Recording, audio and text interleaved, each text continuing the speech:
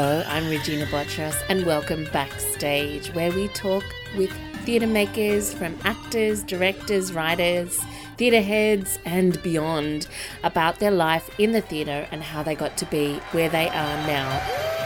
My guest is Julian Meyrick. He is a theatre historian and cultural policy analyst, as well as an award-winning theatre director, having directed over 60 theatre shows and is winner of the Helpmann Award for Best New Work in 2012. He is Professor of Creative Arts at Griffiths University. He was an artistic director of his theatre company, Kickhouse Theatre, which ran from 1989 to 1998.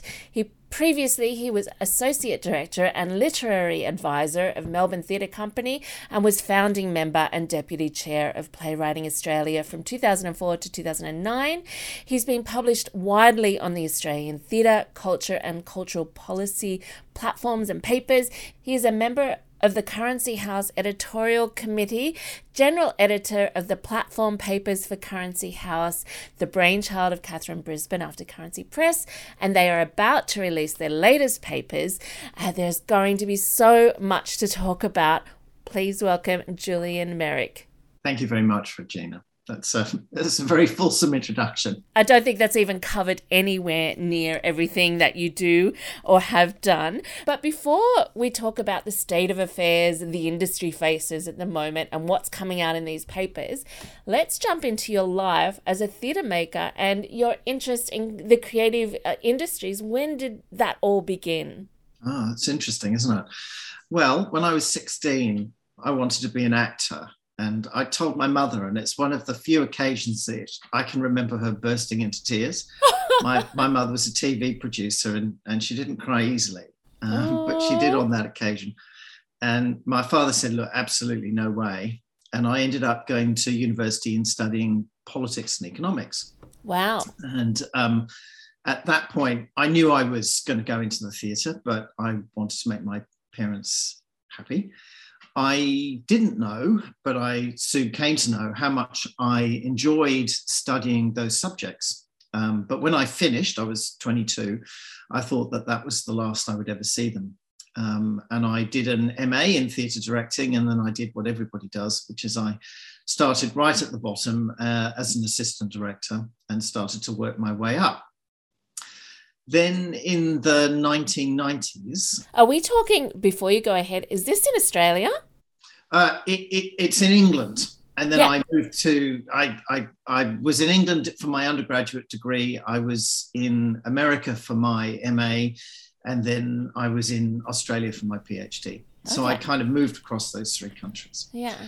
But when I was running my own theatre company, that's when I realised that some of the things that I had learnt back when I was an undergraduate degree were going to become very useful in trying to understand the environment in which Australian theatre has to operate. So that side of my life, which I thought I would never see again, I can remember leaving my last exam and going, goodbye forever.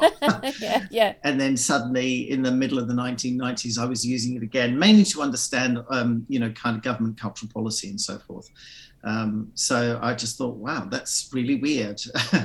Yeah. Everything that you think you've let go actually is attached on some gigantic rubber band and it bounces back to you. Do you think that a lot of the times creatives, obviously, I mean, I don't know if it's obvious, but don't give enough thought to that side of things? Yes, is the simple answer. It's a very important framework. So, when we do what we do, and nobody could have a higher regard for artists and the creative life than I do.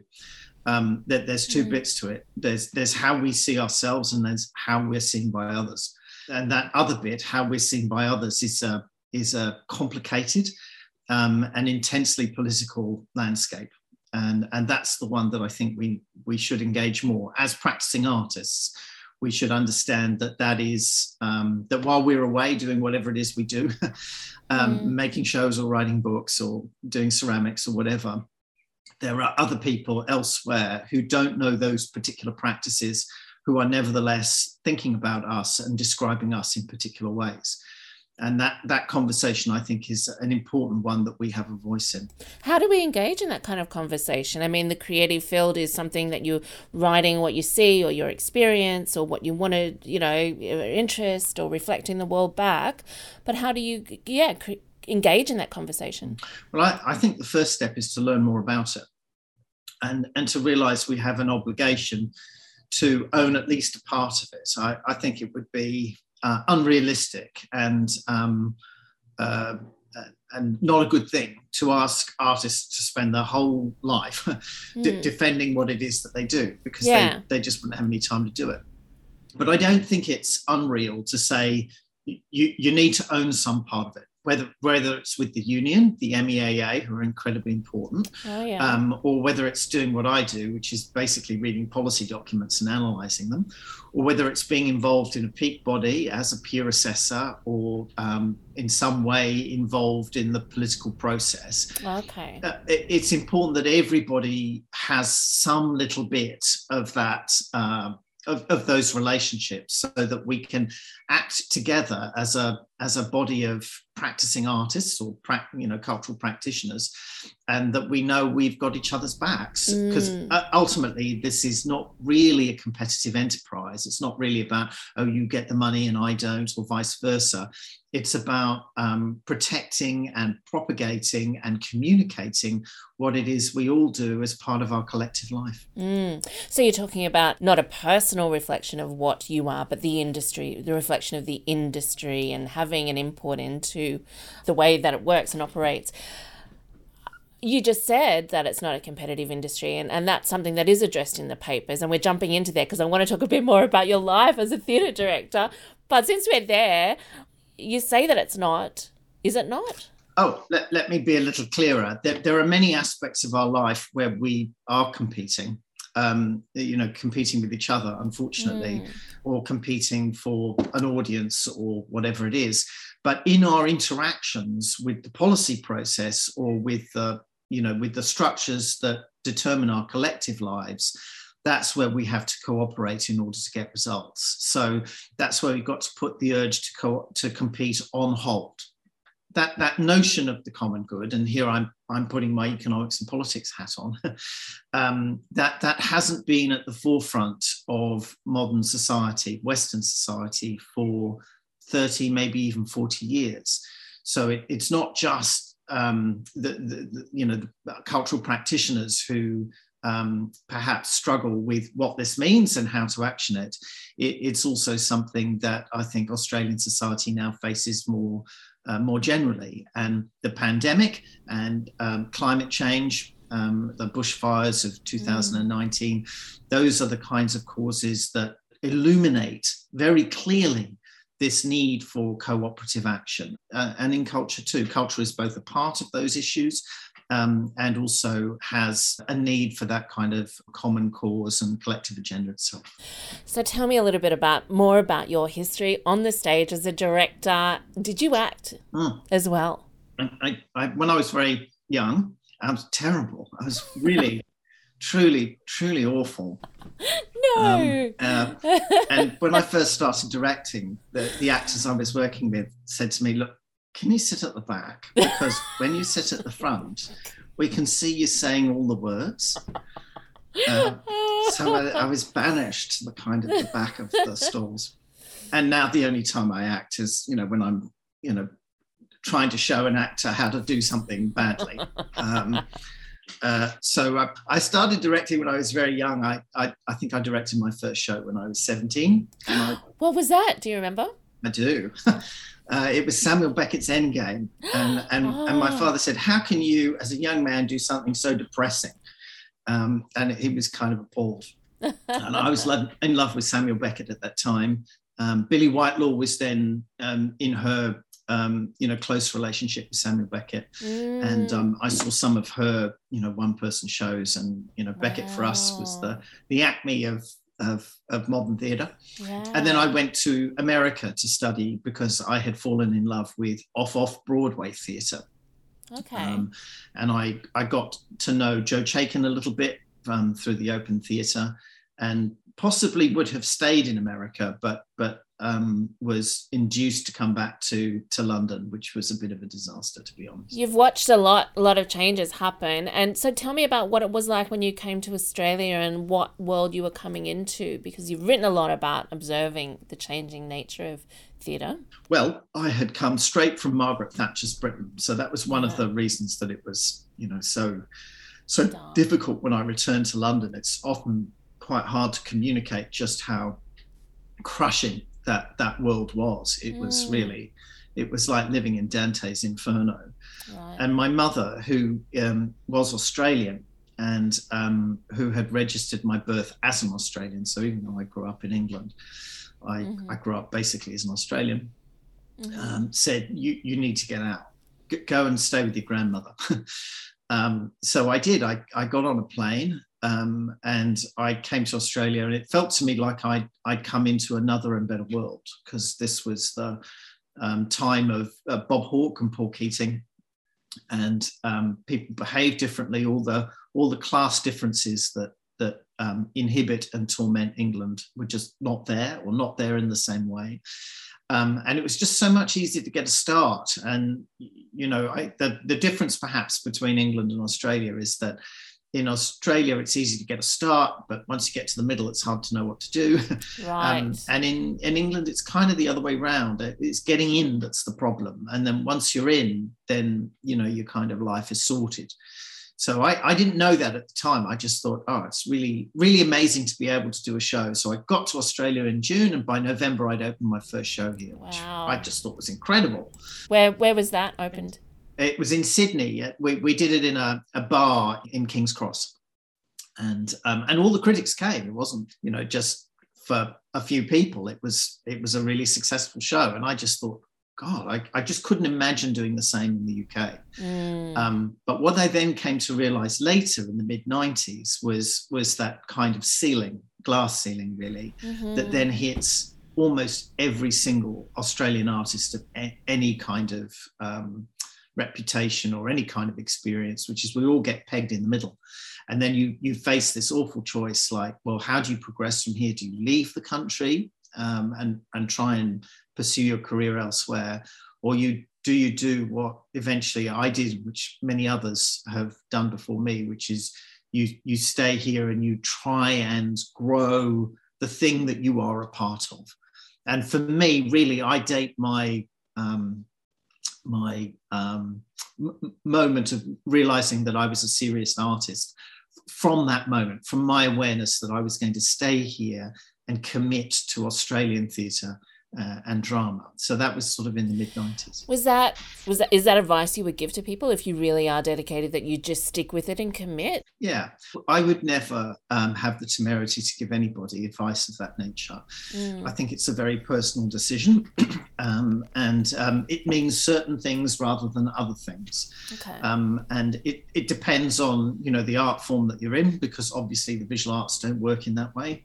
And neither does kind of fiction writing. They have more of an international footprint, and also depends on kind of the context in which you're in, where when you are, as much as where you are. And I was in Australia in the mid-90s, still with Keating as the Prime Minister, so it still felt to me like the country was expanding and growing, not just economically, but spiritually and emotionally. He'd just given the Redfern speech. Creative Nation had just been launched. It felt like a very good project to commit to. You said that you came into a country that had no class difference, but was there a cultural cringe, and is there still a cultural cringe? Oh, that's an interesting question. Not as much as some people think, I think. A little bit maybe, but in general, I would say that it's not so much a cringe as a kind of unfocused or lack of focus about where cultural activity fits in. Okay. So people personally, they like it and they value it, but they don't know how to sort of publicly avow it. So it's the public role of culture that people struggle with in Australia, I think. Although interestingly, not when they're talking about Indigenous Australian culture, then it's really clear. They understand when they're, or say they understand, that when they're thinking about Indigenous or First Nations people, that culture is a part of who they are and what they are, their history and their life. But when you turn to non-Indigenous Australians, they don't express that in the same way, and that's for me from the outside that strikes me as very schizophrenic. I'm just like, how can you do this? How can you acknowledge something as whole in one part of your life, but not see it in another? So that's weird, and I'm not sure that A.A. Phillips's classic phrase cultural cringe, although I've used it on many occasions, I'm not really sure that captures the psychic space that we're in anymore. It's more a divided self. Do you think that we don't know ourselves? Why do you think we're sort of disconnected or have this sort of schizophrenic relationship to culture? It's an interesting question. I'm not in a position, and it would be very arrogant of me to sort of give just a sort of simple, glib answer. But I can tell you something that I feel reasonably sure of, which is I think that there is a connection somewhere on a deep level between Australian history and Australian culture, so that a unwillingness perhaps to fully integrate the history of post-colonial Australia, since the time of settlement, is somehow linked also to this incapacity or unwillingness to give culture its proper place in our collective life. So there's some link there that I don't fully understand. I can't put it into a little formula, but I know that somehow an unwillingness to look back is connected with this deafness, even deadness towards cultural activity. So let's talk about the papers. In your introduction, you say that the papers are about talking about burning questions of our time. What are they? Well, I think coming out of COVID, really, there's only one question now, which is where the bloody hell are we? Yeah. I mean, it's been 2 years of very difficult but very mixed experiences. And we've had this collective dilemma or collective problem in the pandemic, but we've all gone through it in a very individual way. Yeah. And so making sense of it on a spiritual level, on an emotional level, but also on an economic level is going to take time. So I'm not quite sure what questions are going to arise out of that, but I know one question that has already arisen, which is, why wasn't support for cultural practitioners part of the government's policy approach right from the get-go? Yeah. So that became evident in the middle of last year. My wife is a costume designer, so she's still part of the gig economy, and she lost all her work, and she got her first job in a year 3 weeks ago. Right. So if we hadn't had my wage, because I was able to teach online, we would have been completely fucked. And I use that word advisedly and specifically. And indeed, there were many friends of mine who were in a similar position. So that's a question that's going to need an answer. And already before that time, there were some issues to do with the fact that the broader policy framework coming from the government, from the federal government here, was not clear, it was not consistent, and it wasn't effective. So there are a range of subsidiary questions that percolate down from that to do mainly with people thinking, how am I going to sustain this? How am I going to live a life in the arts, even a crappy one? And I think that those questions are very important right now. They've come to the front right now as people have been unable to sellotape the little gigs together in the way that they were doing prior to the pandemic. And so the bigger questions to do with, some of the big ideas that are floating around are to do with a universal basic income or a universal basic service. There are similar ideas.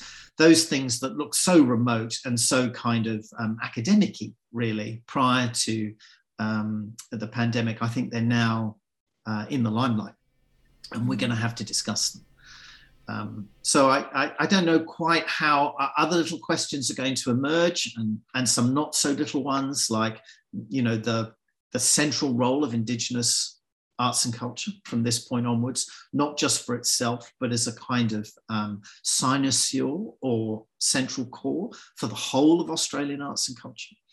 But that's very hard to admit while the Uluru Statement is not adopted. So again, you see that arts and culture are not sort of floating alone like some little boat on an ocean. They're actually all connected with these kind of broader social and historical questions. And those questions have now arrived. They're at the doorstep and they're not going away. You write a lot about the influence of, like, the Redfern speech or the history of theatre. And is this a unique time again? Is it? Can you still look at the past to give us answers in creating, a stronger policy? You know, we've always been underemployed or have job insecurity, or what does the past hold us? Or are there examples overseas? Yeah. There's is it the Australian artist, is it Andy Bennett or Tony Bennett? I can never remember. He has this wonderful piece of artwork. It's just a blank sheet with one phrase on it, which is no future without a past. And that's the literal truth. There is the only way forward is to go back to the past and try and understand where we've come from. Otherwise, you're just going round in a loop. And I mean, that applies to every area of our collective life, but it particularly applies to arts and culture. So there has been my sort of academic enemy, really, in a way, is what I call the upgrade theory of culture, which is where, you know, kind of culture replaces itself, like our fridges replace themselves or our cars replace themselves. And you go, oh, look, I got a culture now which is much better than the culture that we had 10 years ago. And it's absurd. I mean, any historian will tell you that that's an absolutely incredibly self-defeating and myopic way of looking at the way culture works or history works. So you kind of reach a point where you know your life is so saturated with meaning because of the actions that you've taken in the past or other people have taken in the past, that to sort of think of yourself as a kind of totally new creative entity doing something completely new is to kind of misrepresent what it is that you've got to offer on a personal level. And it's not that you need to do, you know, what the past did, absolutely not, but it means that we're in conversation with the past now in the present in order to know what to do next. So that all sounds very esoteric, but as somebody who's kind of moved from the world of practice to the world of policy to the world of history, so I spend a lot of my time looking at what other artists have done in their lives. And I know that these three things belong together, and I know that really, I think, a genuine and sustainable way forward for us all can only really be achieved when those three things, the past, the present, and the future, come together in some kind of dialogue. And that's where the platform papers have their role. Yeah. So tell us a little bit about some of the people that are writing and what are the ideas and issues. I know one of them was, you know, the value of culture, how to value our artists. Yes. Well, I'll talk a little bit about the new platform paper that we've got coming out, new platform paper number 1. So that's out in December in all the bookshops and also online. And it's a very nice looking book and very Christmassy. I can't help feeling. So if somebody was thinking, golly, what will I get for somebody for Christmas? Just that little thing, then it looks very nice. And I work with, and to some extent for, Harriet Parsons, who's the director of the new platform papers, and Harriet is by background a visual artist, so it's very tasteful. It's a very nice item. So there we go. And Katherine Brisbane's daughter. Yes, that's right. Harriet is. So that you see there the continuities as well as the kind of desire for change. So they're a collection of essays, and they came from an event which we held earlier in the year, which we call the Authors Convention, where we got all our past authors, there's over 60 of them, together to debate some of the things that are happening now, but also to consider some of the ideas that they had proposed over a 16-year period. Because there comes a point in your life where if you persist in a certain line of work, I suppose, or you realize that you've created an asset I think Harriet would like that word very much. You've got something that you can talk about and you can point to and you can reconsider. So platform papers had reached that point when we decided to kind of refresh really as the new platform papers, and the authors convention, which we'll now hold annually, was a moment to sort of gather the clans and ask for or curate really some particular contributions. And Harriet trained as a bookkeeper. I trained as a political economist. So we have this very strong interest in the environment in which arts and culture has to operate, and a very strong desire to communicate that to practitioners and artists of all kinds as something of interest. So Harriet invited Richard Bronk, who's a leading economic philosopher really from England, to give the main address. And it's a wonderful essay about the role of imagination in economics. But economics at the moment, I think I can probably say this, is a discipline in crisis, because it was supposed to do all sorts of good things and it hasn't done them. So that's another podcast for another time. But Richard Bronk is part of that. I think more reflective component of economics that goes, something hasn't gone right here. So the essay is a wonderful combination of talking economics, but also talking about romantic poetry. Then, let me just ask before you go on: was it him or was it Harriet that wrote about the romantic economist, Coleridge's lamp? That was Richard. Oh, it was beautiful. But yeah, it's a beautiful metaphor image. for our mind shining. Absolutely. Light on things. Yeah, that's right. That the light that we see by emanates in part from the concepts that we hold, which is why it's so important that we actually reflect on those concepts, and we have some. It matters less that we are wrong than we actually try to hold these bigger ideas in our head. And then we invited John Quiggin, who I think is one of Australia's leading economists, into an interview with Jonathan Biggins, one of Australia's leading satirists. And it's a delightful, incredibly funny, but also incredibly insightful interview between these two titans of their field. And then as the sort of fourth contribution, and there's a few more things in the book which I'll explain, Astrid Jorgensen, who ran pub choir, started pub choir, and then flipped online during the pandemic to found Couch Choir, which is a community wide community event for people who think they can't sing but they can, or like me, sing really badly, but it doesn't matter. I'm completely converted by Astrid. And she spoke as well. So we had this kind of beautiful balance of contributions between an economic philosopher, basically an artist and an economist, and then an artist. So we put those together. I've written a little kind of tiny little bit of a curtain raiser really to explain what the new platform papers are. Harriet's written a proper introduction, and we've also included Katherine Brisbane's last platform paper, which is an overview of all the platform papers written in the original series.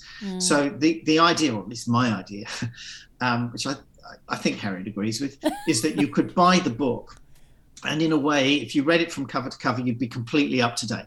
You'd know everything about the series, why it was founded, basically everything that it had covered in the 16 years that it's been going. And then you would get these wonderful contributions that have been made by our current authors through the Authors Convention. A really terrific insight into, the times. And I want to read everything that you've written, Julian Meyrick, now.